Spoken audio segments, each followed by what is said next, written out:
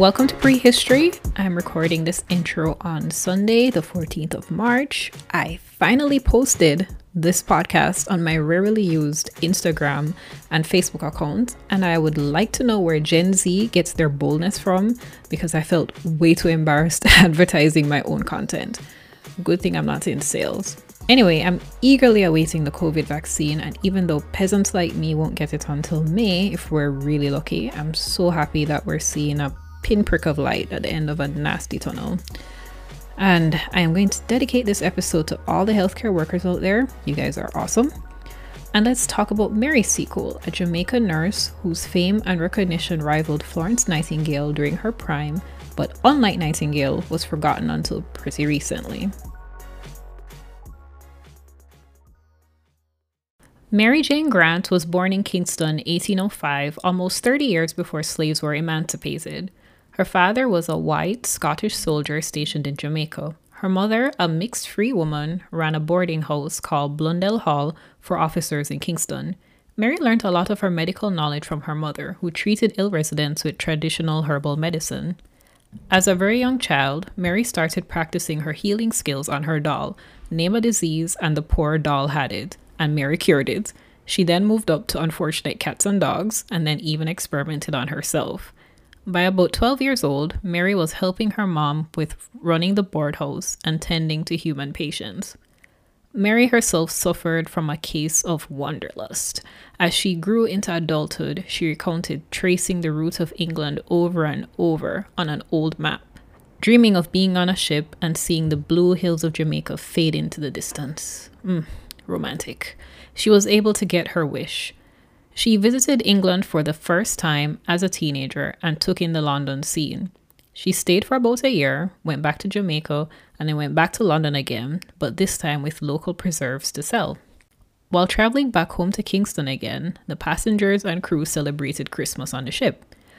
And maybe someone partied a little too hard because a fire broke out in the hold, and they only managed to put it out when another ship pulled up to help. So thankfully we didn't lose Mary there because she has a lot of history to make. Now that Mary got a little tasty taste of travel, she couldn't be tied down and she used it to hustle. Hustle girl.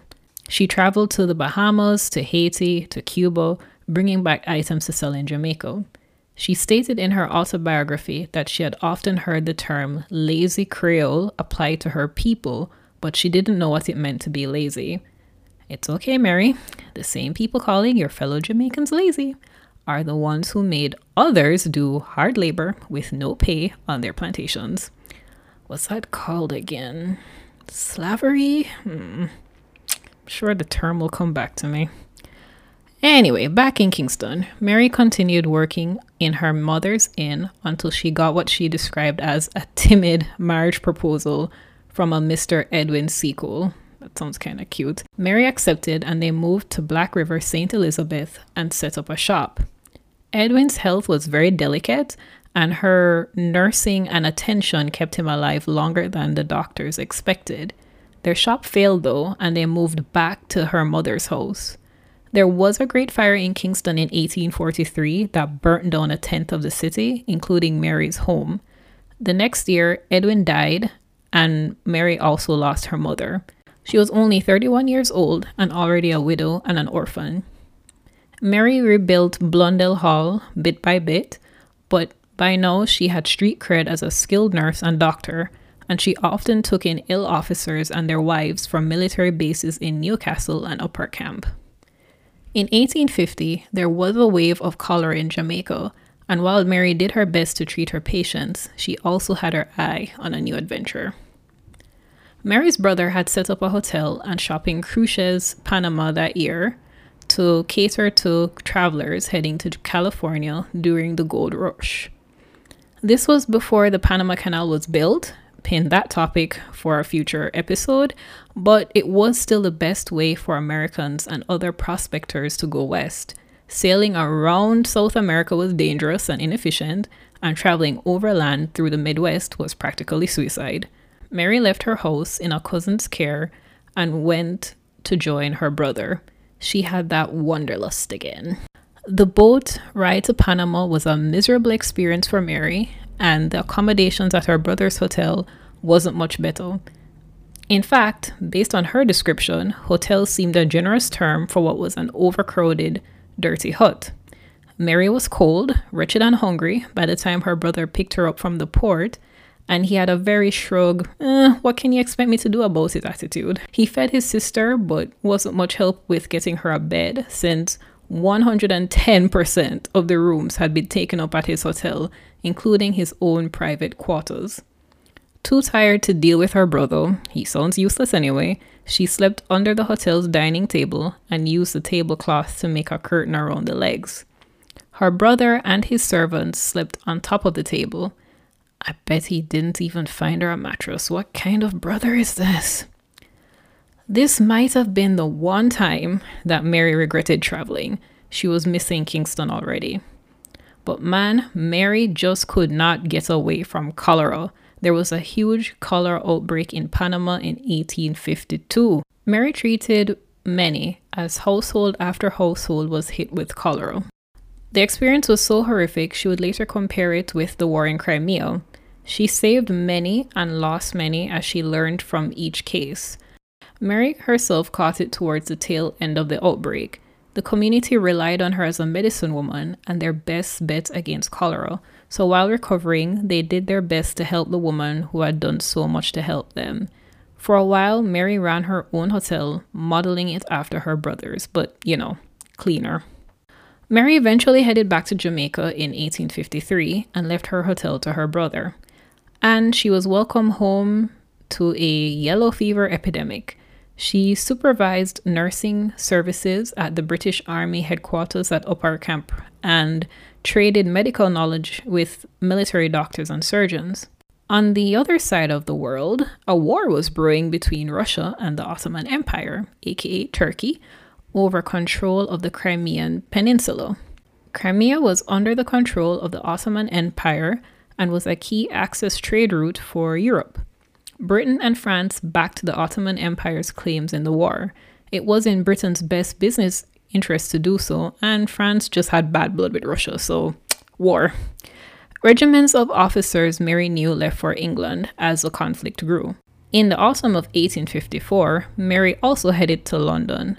At first, Mary did not apply to the advertisements in the local newspapers calling for hospital nurses to go to Crimea, but she became increasingly inclined to join her officer friends, many of whom she regarded as sons. She made several attempts to sign up at government offices and with Florence Nightingale's team, but was turned down each time. Her race was likely a factor, but to be fair, she never received formal training, had no hospital experience, and was past the typical age for nursing. She was about 48 if you lost track.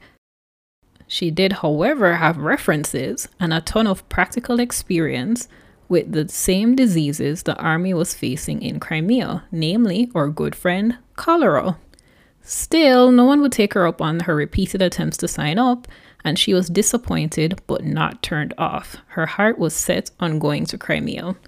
She started a business with a relative of her late husband and saved up until she could pay her own way to Turkey in 1855. Along the 8,000-mile journey, she met old friends and met new ones in the army and marveled at the beautiful countries she passed through. Mary worked on setting up her convalescing hotel/restaurant for officers in Crimea. While that project was underway, she stayed on a ship and served refreshments to officers on the wharf. She would sometimes go out onto the battlefield to give assistance to the wounded and dying. She became known as Mother Seacole to the young soldiers. Florence Nightingale was in Crimea doing the same. Mary had tried to join Nightingale's team again when in Balaclava, but was told that their staff was full. Newspapers called them each the Mother of the Army, which is nice, but they also called Florence Nightingale the Lady with the Lamp, and Mary got the title the Creole with the Tea Mug. And they ruined it. Way to ruin gratitude, guys. Mary's hotel was situated much closer to the front lines than Florence Nightingale's famous hospital. Even after the war, when peace treaties were hashed out, her restaurant was full of customers and life. She lent the soldiers her colorful hats and dresses so they could play women in theatrical performances they put on to pass time. That sounds adorable. The peace treaty was signed in 1856 and the troops rolled out. Mary and her relative had expected the peace negotiations to go on longer than they did, and they had recently bought expensive supplies that now they couldn't sell. They had to practically give away their stock for a fraction of their worth to the Russians. In a moment of frustration, Mary smashed their cases of wine. She admitted it might have been wrong. You're right, it was wrong. But she'd rather not give it to their enemies since she couldn't give it to her own people. What a waste of wine. All right, so back in England, she tried to set up a shop again, but it didn't do well. She was struggling with poor health and heavy debt, but her friends in London put together a huge fundraising gala to help the woman who had helped them in the war. She also wrote her autobiography, The Wonderful Adventures of Mrs. Seacole in Many Lands, which became a bestseller. I love those old books with the enormous titles. The book was one of the first travel memoirs published by a Black woman. Even the royals, Queen Victoria, her son, and his brother set up a Seacole fund to provide Mary with a comfortable income for the rest of her life. Mary died of a stroke on May 14th, 1881. She was 76. She's buried in St. Mary's Catholic Church in London. Her headstone reads, "Here lies a notable nurse who cared for the sick and wounded in the West Indies, in Panama, and on the battlefield of Crimea." Blondel Hall, her mother's inn and the home she had rebuilt after the Great Fire, was destroyed in the 1907 Kingston earthquake. It had most recently been used as a part of the post office. During her lifetime, Mary had been as famous as Nightingale, but she was lost to history until fairly recently. The Lignum Vitae Club in 1973 reconsecrated her final resting place, which had also been lost to time, and the Nursing Association of Jamaica brought life back to her name. In 1990, the Jamaican government awarded her the Order of Merit, the third highest honor posthumously, and in 2004, Mary was voted the greatest Black Briton, and in 2016, a statue of her was unveiled at St. Thomas's Hospital in London. In 2002, a portrait of Mary was discovered at a small auction in, I am going to butcher this, in Shipston-on-Store, England, where it was bought by an art dealer. In it, Mary was wearing a red neckerchief symbolizing her Jamaican roots, and 3 medals she was awarded for her service: the British Crimean Medal, the Turkish Medjidi, and the French Legion of Honor. The portrait is on show at the Crimean Room at the National Portrait Gallery. So some final thoughts on Mary's story that I did not find a good place to put it into the middle. Mary's story showed her to be nurturing and intelligent, but she was also complex. She was human, a woman of her time, and both a beneficiary of colorism and a sufferer of racism. She rarely identified as Black in her autobiography unless struck by deep moments of insecurity, like when she was repeatedly turned down in England to join the war efforts. She often called her own coloring yellow, identified as Creole, and she considered herself a British citizen through and through, although Jamaican was still a part of the British Empire, so she was a British citizen, technically. Maybe it was her high coloring, but as awful as the British colonizers were, whenever she experienced blatant racism, she always compared it to Americans being the most prejudiced. There was one incident on her journey back from Panama to Jamaica that was scary, where she tried to take an American boat and was shocked by the hostility and threats she and her servant girl, also Black of course, faced from the white passengers who refused to travel with, and I'm going to be frank here, a nigger who didn't know her place. One of the white children spat in the little servant girl's face. One of the white children even spat in the little servant girl's face. Mary was forced to have their luggage removed and wait for the British boat. I'm just grateful it didn't get violent, especially if she had planted her feet to stay on board, because the way she described them crowding around her and threatening her was terrifying and hard to read.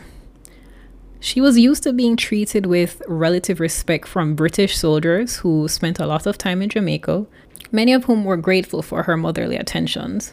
So the reason why I bring up the above points is that in 1866, Mary attended a meeting at Exeter Hall in London on the aftermath of the Morant Bay Rebellion in Jamaica, which had been brutally repressed by the governor. The governor and soldiers had faced serious backlash and censorship on their horrific overkill, and I use the word overkill literally, in repressing the rebellion. Or at least they did face some backlash before the establishment came to their rescue and did some damage control in the press. Exeter Hall was the common meeting spot for liberal groups who supported anti-slavery and women's rights. When asked at the meeting to speak on the matter, as a native of Jamaica, and if she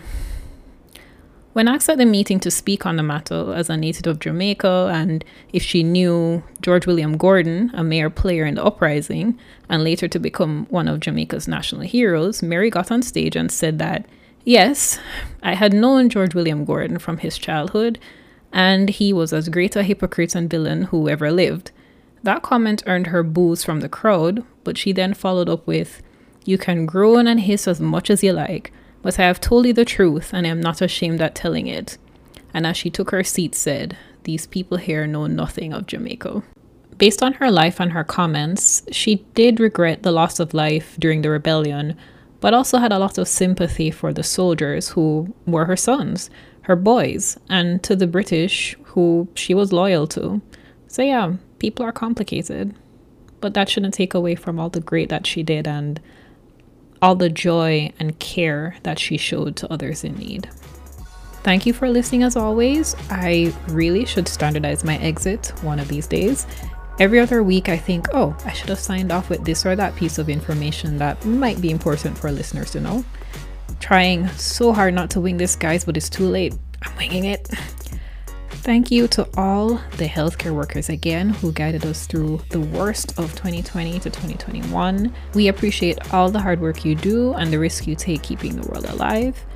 Please share, subscribe, and review this podcast on whatever platform you listen to, and I'll be here next Monday.